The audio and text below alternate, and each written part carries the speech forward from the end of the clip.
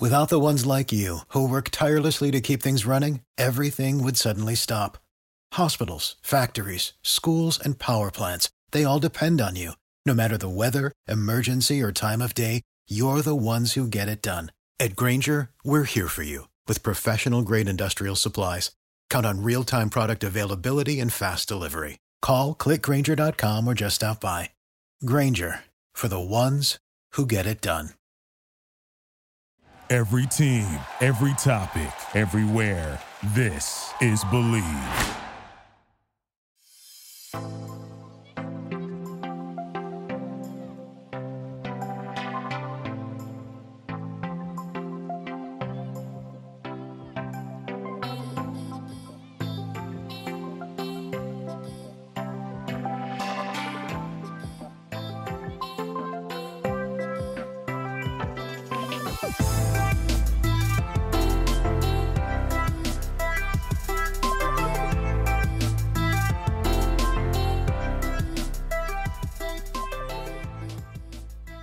Howard David Inside Sports is brought to you by the Believe Podcast Network, the #1 podcast network for professionals. Enjoy the show. So we're going to hook up with Warren Moon and hear what the Hall of Fame quarterback has to say today. Always look forward to talking to Moon.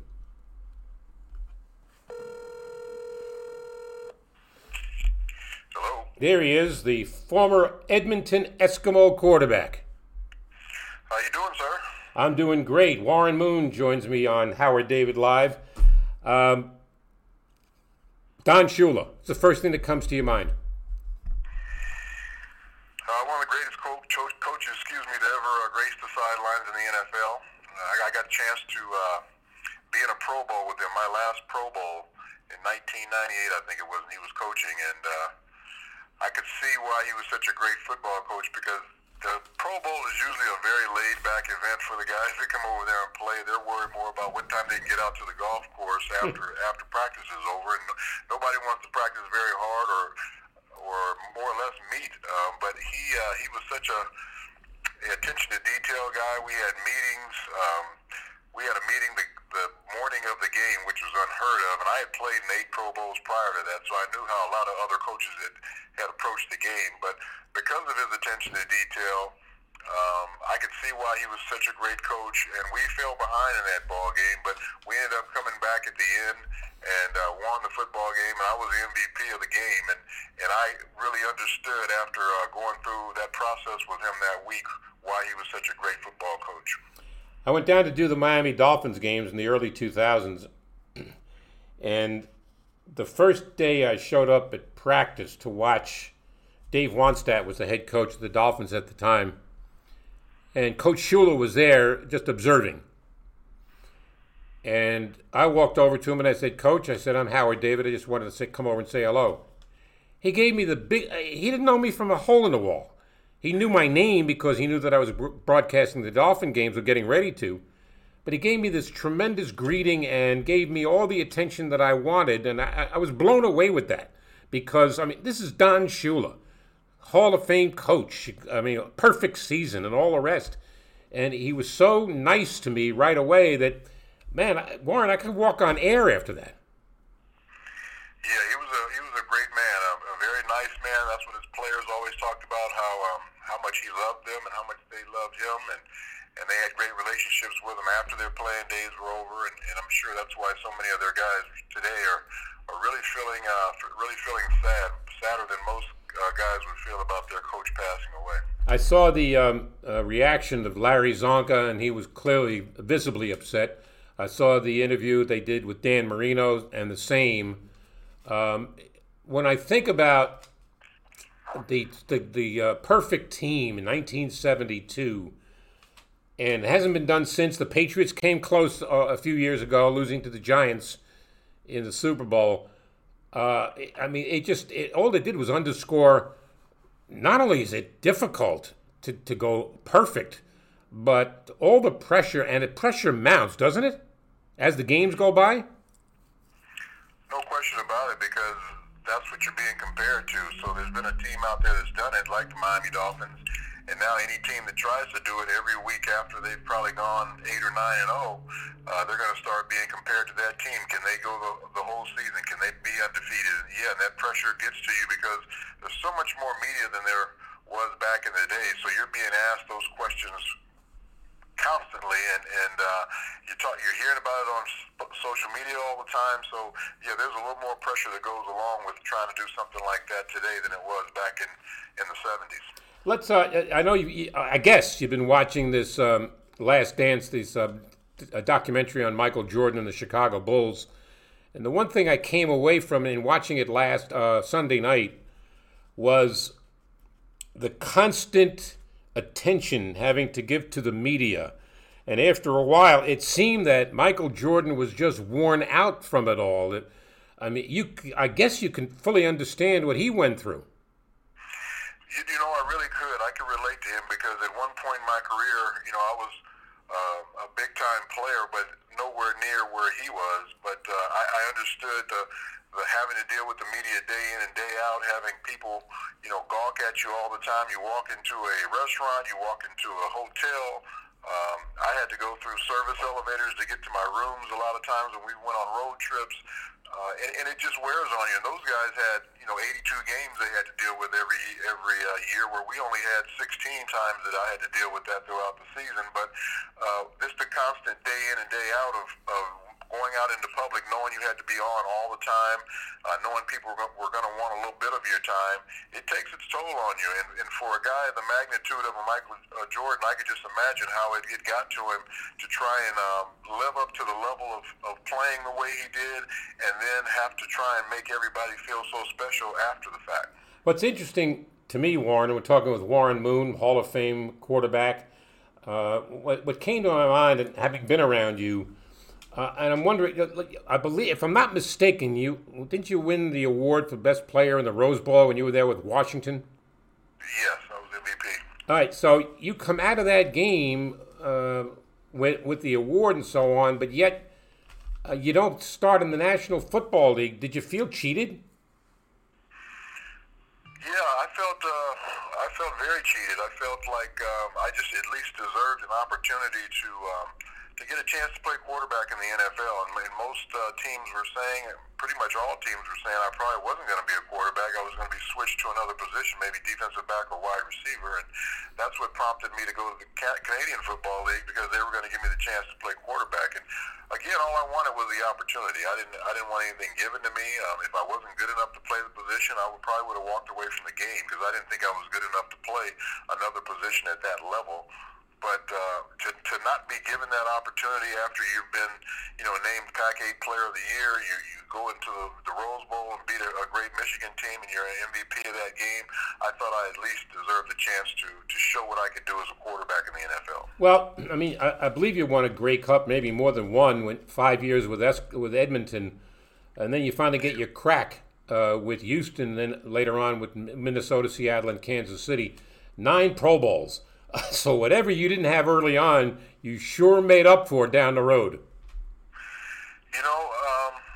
I think it was just the time that I came in. I knew it was going to be difficult playing that position, because there just wasn't a lot of other quarterbacks that looked like me playing that position, and so I knew the road would be tough. But I also thought I would at least be able to get the opportunity, and because I was denied that, that's the one thing I played so hard for throughout my career, was to make sure other young African-American quarterbacks got more opportunities. Because I knew if I played well, if I played at a high level, me and Doug Williams talked about that during the time he was in the league, and Randall Cunningham, that we knew if we played at a high level that it would give other young African-American quarterbacks more opportunities. And that's all, again, we were asking for, is an opportunity to show what we could do. Well, I'm interested in what you said when you said players that look like you, the obvious reference. And it said, well, you could have gone into the NFL as a defensive back or something like that. I mean, in hindsight, to get the opportunity to play in the National Football League, would you compromise yourself if you had a chance to, if you got a mulligan, compromise yourself, go into the NFL playing another position? No. I knew good and well at every level of play, from Pop Warner all the way through high school, through junior college and through college, I was at the top level of every one of those levels of football. And there was no reason why I didn't think I couldn't do it at the NFL level. It was just a matter of giving the chance. So if I wasn't going to be given that chance, I was going to play football somewhere. And I made the comment many times that I would have played football in Siberia if they would have gave me the opportunity to go there to play, because I knew I could play quarterback. Talking with Warren Moon, I'm blown away. I didn't even realize, Warren, until I looked it up. When you were inducted into the Hall of Fame in 2006, what a class. Troy Aikman, Harry Carson, John Madden, Reggie White, Rayfield Wright, and Warren Moon. I'll put that class up against any. That was a pretty strong class because not only did we have we had two good quarterbacks. We had one of the probably most dominant defensive players to ever play in Reggie White, even though he had passed away at that time. And then one of the greatest coaches in John Madden. So, and we had an iconic Cowboy lineman in Rayfield, and also Harry Carson, a guy who had waited a long time to finally get inducted. At one point, he didn't want to be on the ballot anymore. He was so frustrated by it, but he got his opportunity and was so happy about it. So it was a really good class to be involved with. I got to know Harry Carson a little bit when Bill Parcells was coaching the Giants, and Harry was one of the mainstays of that outstanding defense. And we were taping Bill's coach's show at a studio in New York, and Harry came out. He was a guest this particular week. And I knew Harry to say hello to, but never had much of a conversation with him. But the more I sat down and talked to him, the more I said to myself, this guy is more than just a football player. This guy is, he has a great understanding of who he is and his impact on this team. As a matter of fact, Parcells was the kind of a guy as a coach where he would have his quote-unquote lieutenants. Phil Simms was one of his lieutenants. Harry Carson. He would go over to Harry Carson and say to him, your guy over there, or linebacker, cornerback, whatever, he's not getting it done. You better go talk to him. And so it seemed to have more impact if Carson talked to a defensive player than if the coach went over and talked to that same player.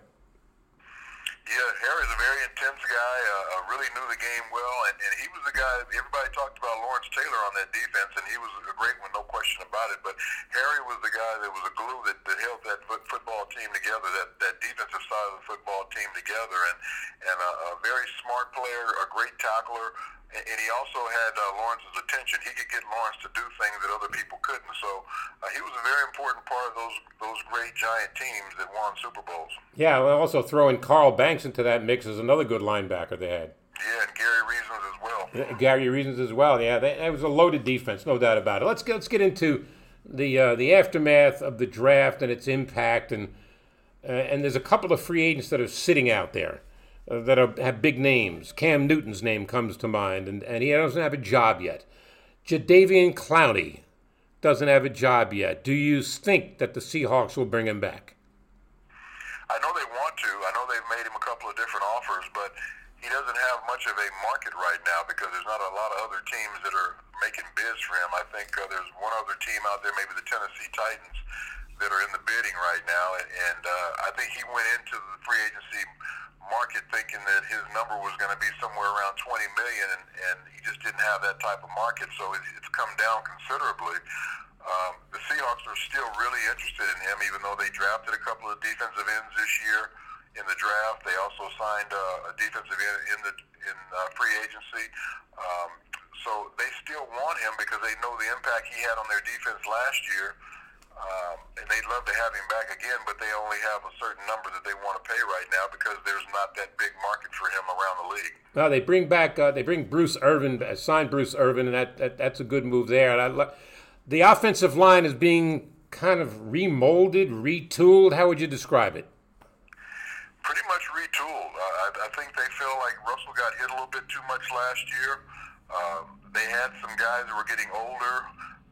They let their right tackle, Infetti, get away in free agency, which is something they wanted to do.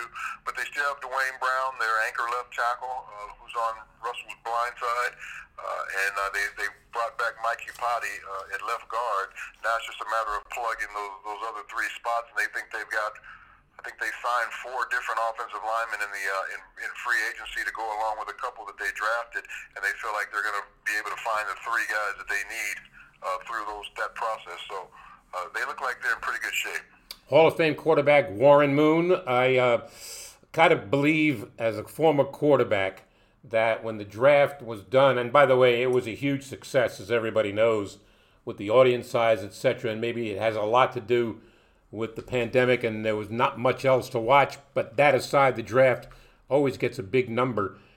When you watch the draft, do you pay particular attention to the quarterbacks as they go, or is it just a universal thing? You just watch the draft, and I mean, how does a former quarterback watch the draft? You know, I watch it as a student of football because, I've been involved in it so long, especially playing the game and then being a broadcaster. So I'm kind of looking at everything, but of course I'm interested in the quarterbacks because they get the most attention going into it. Everybody wanted to know about, where Tua was going to go and was Cincinnati going to take Joe Burrow with the first pick, and how do the rest of the quarterbacks fall in line, whether it's Justin Herbert or Jalen Hurts or the rest of them. So, yeah, all of that is interesting to me, no question about it, and I watch it closely from the quarterback side of it, but I also watch from a league-wide side of it just to see how teams have really improved their football teams. I don't put as much stock in rookies as a lot of people do.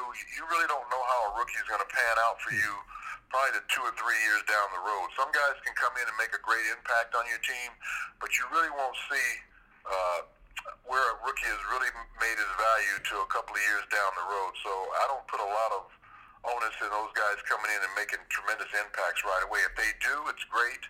That's gravy, but most of the time it doesn't happen. I had Adam Schefter on from ESPN a couple of days ago, and I made the statement that you just made, that when the draft followers grade the draft, and this team gets an A, and this team gets a B, and I sit there and look at it and go, how do you know? I mean, for 2 or 3 years down the road, maybe you're going to find out what the truth is. But I asked Adam, I said, do you do that? He goes, no. He says, for the very same reason you just outlined. Yeah, I look at this year. I think they had a list come out the other day about all the different fifth-year options that were declined by the top players in the draft. What was that, 2017?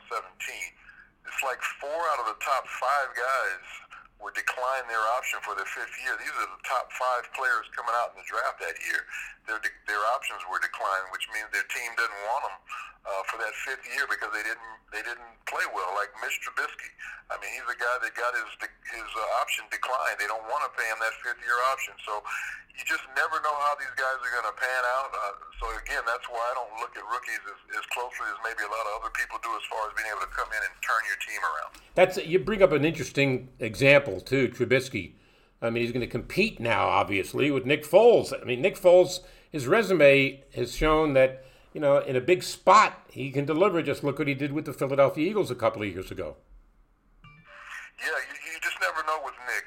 Nick has played well. He's played better, it seems like, in backup roles, where he comes in and kind of saves the day, where when he's been given the chance to start for teams or start games like last year for Jacksonville, it just didn't work out well for him. But we know that he does have that big play capability in him, and he has those short runs in him. He did have a great year, I think, what was about 5 or 6 years ago with Philadelphia, where he had 27 touchdowns and only 2 interceptions when he was playing with the Eagles. But since then, he hasn't had a season like that, but he has had that run that took them to a Super Bowl championship a couple of years ago. You mentioned the Philadelphia Eagles, and they drafted Jalen Hurts. Carson Wentz, good quarterback, but the injuries have taken its toll the last 3 years in particular, so you can understand why they were looking at a quarterback. Yeah, I do, and I think Carson understands it too, and I think what was good and what I heard is that Philadelphia actually explained to him that they were probably going to draft him prior to that, so it wasn't a big shock to him. Not so much like Green Bay did with drafting of Jordan Love in the first round. I'm sure they didn't talk to Aaron Rodgers. About that before it happened. That always helps if you can talk to your starter about what you might be doing at that position. It just helps him a little bit mentally. But Carson, I think in the 7 playoff games that Philadelphia has had over the last 3 years or so, he's only played like 8 minutes in those games. So he's been hurt a lot, and I think that's something that they need to do is make sure they shore up that position just in case something happens to him. And they also have a young quarterback for down the road. When the story hit about Aaron Rodgers and so on, Brett Favre came right out and said he doesn't expect Aaron Rodgers is going to finish his career in Green Bay. And, there's precedents. Johnny Unitas, Joe Namath, Joe Montana. There's a very long list of players that were Peyton Manning, that was stars for franchises that didn't finish their career with that existing existing scenario. And we're talking about guys that have won. So, nothing surprises me, Warren, anymore in sports. But I would not be the least bit surprised if Aaron Rodgers was someplace else in a year. Well, I think he's been there, 15 years or something like that. Right. So that's a long time to be with one organization. Most guys don't play that long with one organization. He's very fortunate to be there that long. And I think a lot of people try and compare that to Tom Brady being with one organization 20 years, and still he doesn't finish with that team. So for Aaron to be there 15 years, and he probably still has another at least 2 years left on this deal that they have to pay him before it's advantageous for them to even get rid of him. 17 years with one team would be a long time. So you're fortunate to be with one team that long. Well, you go no further than Tom Brady, right? 20 years with an organization, and it didn't surprise me necessarily, probably not you either, that he left the New England Patriots. Where he lands, when you look at all the measurables, he's got a good receiving core there. He's got an excellent offensive-minded coach. So I could see Tom Brady having success. Still going to have to deal with New Orleans in that division. But let me ask you this. As you look at that scenario between Belichick and Brady, who's got more pressure on him to win now? I think Belichick. I think Brady is pretty much at the end of his career. People don't expect as much out of him because he's 43 years old. He's going to Tampa Bay, a team that's been pretty much a perennial loser over the last 8-10 years. And if he can turn that thing around, it's nothing but gravy for him there. Where Belichick, everybody's going to be looking to see, can he win now without Tom Brady, without having him as the quarterback? Can the Belichick way continue to work without Tom being at the helm? So I think Belichick has a little bit more pressure than Tom does. Yeah, I would kind of agree with that. Is there, as you sit and you watch, well, you're doing games, obviously, for Seattle, but when you sit and you watch in a game, let's just say on a Monday night or a Sunday night when you're not working, and you're watching, is there a quarterback out there right now, and I'm going to set you up for an easy layup, is there a quarterback out there right now that makes you go, wow? There's a couple of them, to tell you the truth. But, yeah, the one obviously is Patrick Mahomes in Kansas City, just because of the type of throws that he can make, the types of plays that are designed for him by Andy Reid. I really enjoy watching what Andy Reid does for him as far as putting him in situations to be successful, and then the weapons that he has around him. But he makes it all go with the way he throws the ball and makes plays with his legs and also with his arm. He makes plays with both arms sometimes. Something that's kind of unreal when he completes a left-handed pass in a game. So he's a guy, that you would want to go pay to see. And I watched them in their playoff run last year. I went to their divisional round, I went to the championship game, and also went to the Super Bowl. So Kansas City was a team I was, really interested in because of my ties there. That was my last stop in the NFL, and I love Andy Reid and his style of play. I'm watching the game. My daughter has a Super Bowl party every year at her home, and all of her friends are gathered around the set, and San Francisco goes up double digits, and they say, "Oh, it's going to be a hell of a win for the." I said, "Hold on a second, fellas. Do you ever pay attention to the previous playoff games when this team has come from behind, double-digit deficits, come from behind? I wouldn't signal a winner just yet." The words weren't out of my mouth, Warren, for 2 minutes. And this kid is leading another comeback. And I'm thinking to myself, he could be the next $40 million quarterback. Yeah, he's going to be right there unless he decides to take less so he can keep his team together. And as it looks of things right now, they've signed 20 of their top 22 players back to this team. So, and they still haven't signed him yet. So they're in pretty good shape to have a pretty good run and still be able to pay him the type of money that he deserves. I could see him getting $200 million guaranteed.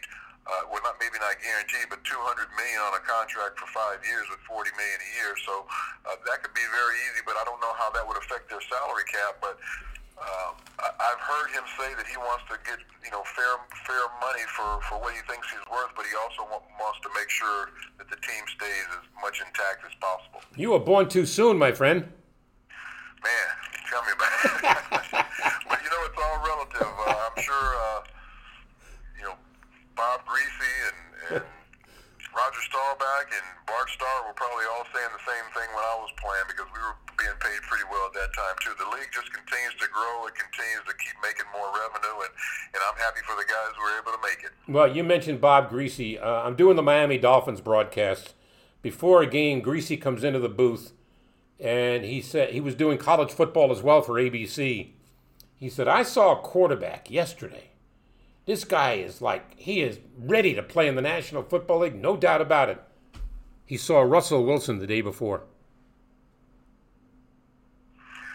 Russ, I followed Russell when he was at North Carolina State. So I saw him way back when he was a junior, and then he transfers to Wisconsin and becomes a starter there, becomes a captain within 3 weeks after he's there. So that shows you a little bit about his character and about his leadership ability. And then I watched his rookie minicamp here in Seattle, and I was so impressed with him by how he was able to take all the information that he was given only in a day, and the way he put it all together and went out on the field and led the team through that rookie minicamp like he had been with the Seahawks for a couple of years. His knowledge of the offense, the way he was audibling, getting guys in the right position. I just knew that he was going to be a special player, and once he got on the field and started doing the things that he was doing in preseason, I just knew it was a matter of time before they named him the starter going into the regular season. And good for him. I understand he has been very supportive of donating money to help people that have been affected with the pandemic virus and so on. I think I read where he had donated like a couple of $3 million. Yeah, him and his wife Sierra, they donated where they would donate 3 million meals, I think. So I don't know what that. Okay. I don't know what that converts to dollars, but whatever. If you're talking about millions in anything, you're doing a pretty good donation. So he's been very active in this community since he's been here, and he's definitely stepped up during this pandemic, no question about it. Yeah, on Thursday, supposedly, the NFL is going to release the schedule for the 2020 season, and they expect to have it start on time with or without fans. Your reaction?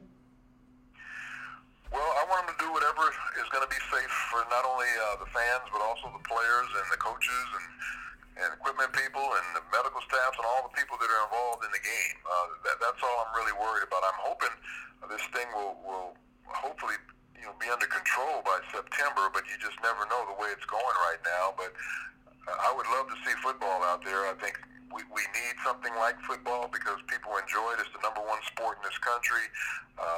We need some entertainment, just like you saw how the draft was able to get that type of audience, 15 million people over 3 days. That's because people are starving for something that's live, something that's entertaining. And in NFL, you can't get any better than that. So I'm hopeful everything will be back to normal by September. But if not, if they have to do it without fans, those players will still go out there and play just as hard, because when they scrimmage against each other in training camp, when they go to practice every day, they play just as hard, and they're going to play just as hard whether there's fans or not. I what I took out of the draft, Roger Goodell looked like he was having a hell of a good time. Yeah, because he wasn't getting booed every time he went out on that stage. But I really have to take my hat off to the NFL for pulling that off. It was probably a technological miracle the way they were able to pull that draft off. Wasn't a lot of glitches at all. You really got a chance to see a different side of the draft with these players and their families being together, and the joy that everybody gets out of watching their relative or their friend or their girlfriend, their boyfriend or whatever, get drafted. It's those special moments that don't always get captured when you're in New York or in one of these big cities and watching a guy walk up on stage. You got a chance to see it right there in their living room, and that was just a different perspective on it. And I wasn't sure how it was going to all turn out when they first said they were going to do it that way, but I really liked the way it turned out. If anybody knows about how to fight for something, you do. You're one of 6 children? 7. 7? Six sisters and me. Where were you in the pecking order? Where were you? I was right in the middle. So they took care of the little boy. Well, until I got a certain age, and then I took care of them. That's Still doing it. That's a heck of a story. I was the man of the house because my dad passed when I was 7, so I took over a lot of responsibility at a very early age. Yeah, but I don't think people fully understand the enormity of that situation. Here you are, a young, grow up without a dad.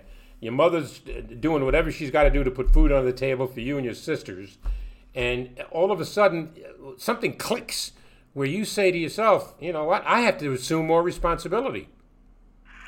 Yeah, I was told I was the man of the house, and I took that responsibility full on, and to the point to where I bugged the crap out of my sisters all the time because they felt like even though I was younger than most of them, I was giving them orders. They didn't like that very much, and I was the one that was always a chaperone where if they went to a party, I was the one that had to go with them. My mother would have me go with them to keep an eye on them, and they didn't like that either. So I wasn't a big hero of my sisters growing up, especially my older ones, but as I got more famous and better into football, they started to understand, hey, my little brother's pretty cool guy.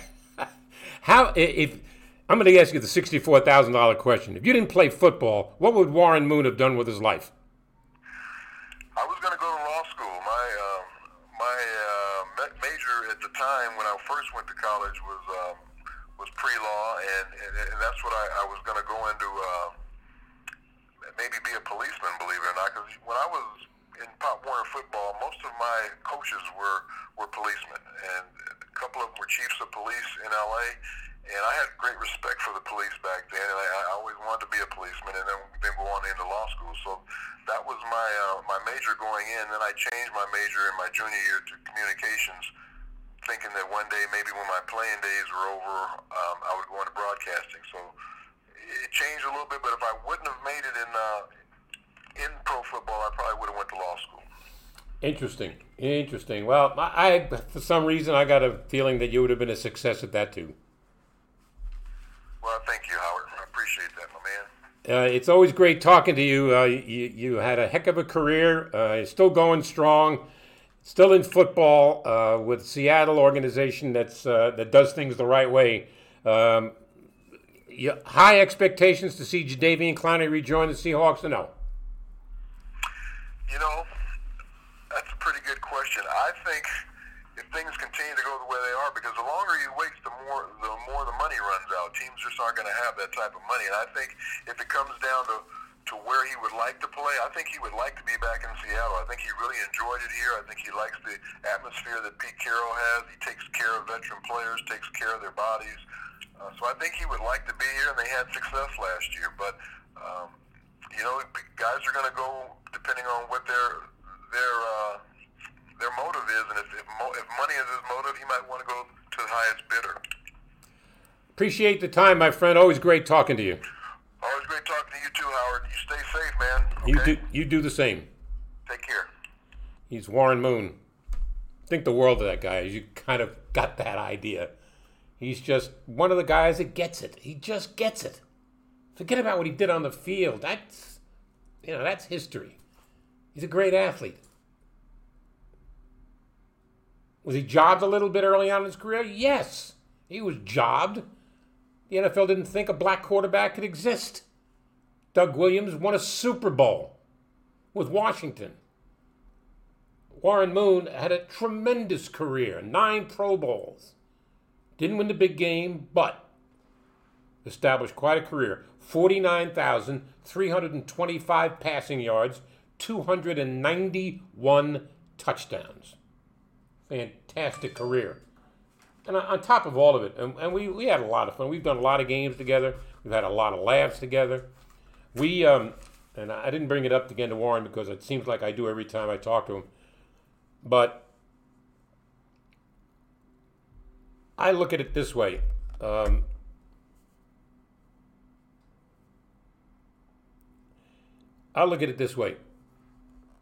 Moon was quarterbacking for the Kansas City Chiefs. And I'm doing the game for national radio. I go down to the field before the game to see Warren. And he's loosening up, and I go over to say hello. And all of a sudden, we hear somebody singing. And I turned and looked, and somebody's practicing the national anthem. There's a woman who's getting ready. She's going to sing the national anthem before the start of the game. And I looked at her again, and I said, man, she looks familiar. I said, Warren, you know who that is? He says, no. And I said, I don't either, but I'm going to go over and find out. And the closer I got, the more I realized it was Loretta Swit, who played Hot Lips Houlihan from the MASH series. But she didn't age well. I mean, this is a very attractive woman that things have not gone well in terms of how she's aged and so on. But that doesn't mean she's a bad person. She's probably a very nice lady. I just didn't know her. And I came back, and Warren said, who is that? I said, it's Loretta Swit, who played Hot Lips Houlihan in MASH. He goes, no. He looks again. He goes, oh, well. And we both had the same look, and we just started to laugh. Not at her expense. It was just, you meet somebody, and if it's happened to you, terrific. You're walking down the street one day, and you see somebody who looks familiar, and you realize it's a movie star, a singer, a politician, you know who they are, somebody famous. And you want to go over there and you want to say hello to that person. But there's something inside you that says, no, don't do it. Happened to me twice. Once on the streets of New York, on Lexington Avenue and 43rd Street in Manhattan. And there's, on the Lexington Avenue side, there is the front door to a company called Chock-full of Nuts, the coffee company. And that was their office building, and on the first floor was a store, a Chock-full of Nuts coffee store. And as I walk by, this man comes walking out, I went, oh my God. And I knew who it was Jackie Robinson. Jackie Robinson was my hero when I was a kid. I wore number 42 with my baseball uniform. I wore number 42 in my basketball uniform. I wore number 42 in my football uniform. He was my hero. And it was the Brooklyn Dodgers. I'm a little boy cheering for the Brooklyn Dodgers. And Jackie Robinson was my hero. Yeah, I liked Hodges and Snyder and Campanella and the rest, and Ferrillo and all the rest of that group. But Jackie Robinson was the guy. He was the guy. And so he walks right by me, and I'm staring at him like an idiot. And all of a sudden, you ever talk to yourself in the middle of the street? You got to be nuts to do that. And I said, you idiot, you got to meet him.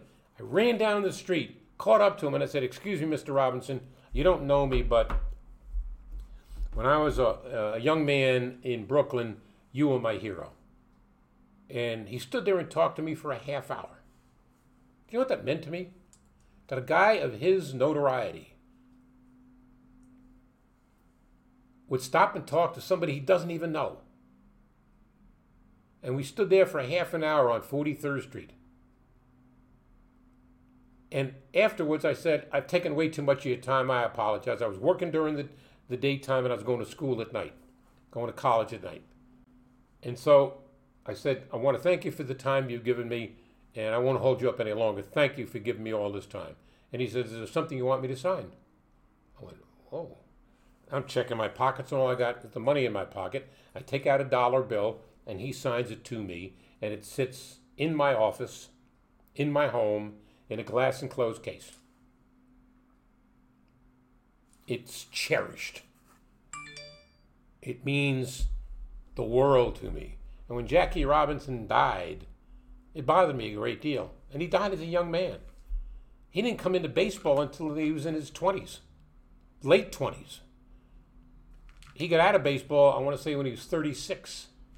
And when he was traded, when the Dodgers traded him to the Giants, and he said, I'll never play for the Giants, and he quit. He retired. And I stood up and cheered. I said, you can't play for the Giants. Can't do it. You can't play for the enemy. The Giants are the Dodgers' enemy. The Dodgers are the Giants' enemy. The Yankees and the Red Sox have a rivalry. Harvard and Yale has a rivalry. Auburn, Alabama has a rivalry. Ohio State, Michigan has a rivalry. Texas, Oklahoma has a rivalry. Joe Frazier and Muhammad Ali had a rivalry. You can't be part of the other side. Simple as that. And so, when you get the chance to see somebody that you idolized, as I did, and I'm at this particular time, maybe I'm in my 20s, my early 20s, and I get to meet Jackie Robinson. It stayed with me. It stayed with me. As a matter of fact, there's a picture right here. That's Jackie Robinson. Jackie Robinson was something special. And if you're too young to know who he was, except what you read about in books, Jackie Robinson was a combination of, Ricky Henderson, Pete Rose, a guy that was a threat every time he was on base, because he can completely take you out of your rhythm. And how many balks did he force? And in the 1955 World Series, when he stole home and Yogi Berra swore for years afterwards that he tagged him out, umpire called him safe. He was safe. Take it to my grave, he was safe. Yogi Berra said he was out, and he argued. He stole home in the World Series. The abuse that this man went through with Montreal before he went to Brooklyn, and the fan base in Brooklyn, after seeing the way that he played and with the fire and energy that he played with on the base paths and in the field and at bat, immediately he won over the crowd. They started to look at Jackie Robinson as, he's one of us. Forget about what color he is. It doesn't matter. He wasn't even the best baseball player in the Negro Leagues. Josh Gibson was. Satchel Paige had more notoriety. But Jackie Robinson had the mental toughness to endure what he was going to endure. And that's what Branch Rickey saw when he signed Robinson. Because he was a college man, one.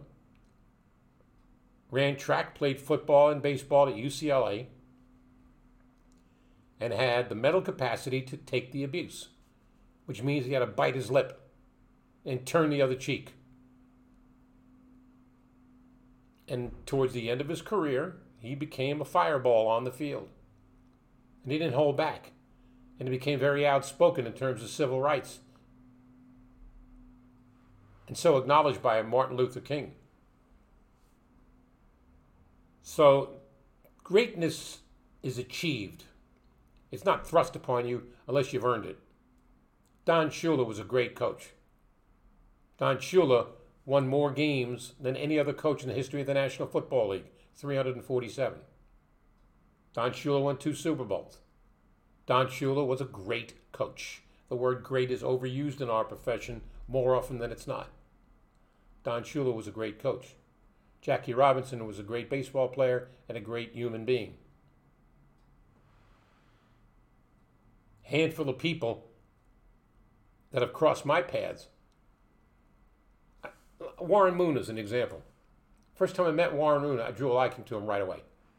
Because he was a guy that you could joke with. He was a guy that you respected his intellect and you respected his career. And the first time that I called a game that Warren played in was 1993, wild card game. He's playing for the Houston Oilers, and the game was in Buffalo, and it was a first-round playoff game, and Houston was ahead, 28-3 at halftime. And then in the third quarter, early in the third quarter, Frank Reich, who was the quarterback of the Buffalo Bills, threw an interception, and Bubba McDowell returned it for a touchdown and made it score 35-3, and it was early in the third quarter. And you wouldn't have blamed the Buffalo Bills fans if they left the stadium, but they didn't. They stayed, as if they knew something. And Buffalo wound up forcing the game into overtime and won it with a field goal. Greatest comeback in the history of the National Football League. 32-point comeback. Think about it. Phenomenal. And Frank Reich was a backup quarterback to Jim Kelly, and he engineered that comeback. And I'm not asking Warren Moon, anyway, we've already talked about it a dozen times. But that game just sticks in his craw because he knew that the Houston Oilers had a good team. They could score with anybody. Unfortunately, they couldn't run the ball, and that meant they were passing the ball a lot and keeping the clock stopped on incompletions. So, there's a one-liner on the bottom of today's Daily News in New York. It said that Don Shula had the Jets' number except for one time. That's when he was coaching the Baltimore Colts in Super Bowl III, a game that had significant historical significance, I should say. Colts had a great team. They dominated the NFC or the NFL. And the AFL and Joe Namath had other ideas. And I'm in Tripoli, Libya in the United States Air Force, sitting in my bunk at 11:30 at night, Tripoli time, when I get the game on Armed Forces Radio. It's now 11:30 Tripoli time, and the Jets are ahead 10-0. And I said to my roommates, I'm going to bed. And they said, how could you go to bed? Don't you want to know the outcome of the game? And I said, I got to get up and do a radio show at 6 o'clock in the morning. I have to be up at 5. It's now 11:30. I got to get some sleep. I did not know the outcome of the game until the next morning.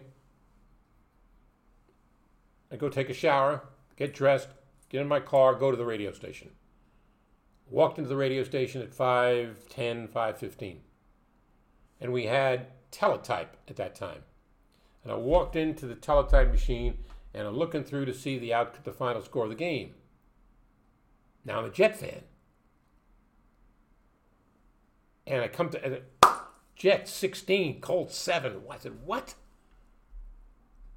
I never expected them to win the game. I expected them to cover the spread because I had money bet on the game. And I had too much money bet on the game because I'm making $97 a month and I got a lot more than that bet on the game. And I said, you idiot, how do you bet more? I had a lot of money bet on the game. I go to get paid on the 15th of the month, 3 days after the game, and put the money together, go get a money order, send it back to my wife. I said, don't ask where this money came from, just put it in the bank. So there are moments that you remember, and there are people that you remember because of some incident in your life. I remember Warren Moon when I'm calling a game that he's playing in, the 1993 wildcard game against Buffalo. It must still haunt him even today because he knew they were better. But imagine being the Buffalo Bills. Buffalo Bills went to the Super Bowl 4 times. Not one victory. Marv Levy was a great coach. Bruce Smith's a Hall of Fame player. Jim Kelly, Hall of Fame player. Thurman Thomas. James Lofton. You name it, they had it. Andre Reed. They were loaded. Couldn't win a Super Bowl with that cast. They might have been the best team on the field during most of those 4 Super Bowls they went to, but came away empty. So it's like something that sticks in your craw for the duration, and you can't get over it. It bothered me when I saw The Perfect Coach. It bothered me when I saw The perfect coach. Bothered me when I heard that he passed on, because he was a heck of a guy. Great coach, obviously, but heck of a guy. And he made me comfortable first time I met him. As big as he was, as known as he was, particularly in South Florida, where he could have run for mayor of the city of Miami and won hands down. He could have run for the governor of Florida and won hands down. But he had a great sense of humor. He had a great way about him. But yet he was the boss and he was in charge. And when he ran his team and they won every game in 1972. Unfortunately for the Miami Dolphin organization, they're still chasing that rainbow from 48 years ago. Still chasing it from 1972. Will they ever get back and win a Super Bowl again? I don't know. It's hard. Everything, the stars got to be aligned. The planets got to be in certain order for you to win a Super Bowl, because that signifies the ultimate in your career.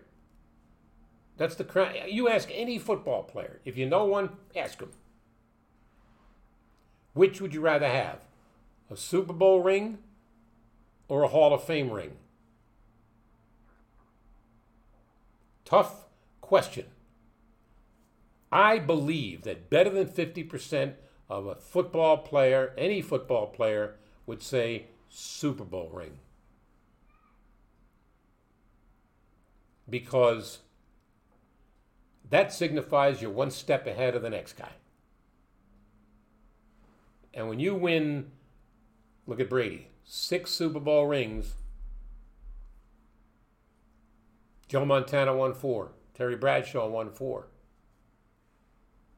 Tom Brady won 6. Is he the greatest of all time? Based on 6 rings, gotta say yes. Was he the best quarterback of all time? In terms of throwing ability, in terms of reading the defenses, in terms of winning with his team? He and Montana, I don't know, they're pretty dominant, but nothing like the last 20 years. So greatness is achieved, greatness is saluted. And so to Coach Shula, in your memory, I salute you, sir, because you are a one of a kind. The perfect coach. He'll be missed. I'm Howard David. Thank you very much for being a part of the program. Stay well, stay safe. Thank you for watching. I'm Howard David. Hope you have a great day. And to close out the show, a friendly reminder that Howard David Inside Sports is brought to you by betonline.ag. Go to betonline.ag, use the promo code MyPod100, and they'll match your first deposit up to $1,000. Thanks for tuning in. Have a great rest of your week.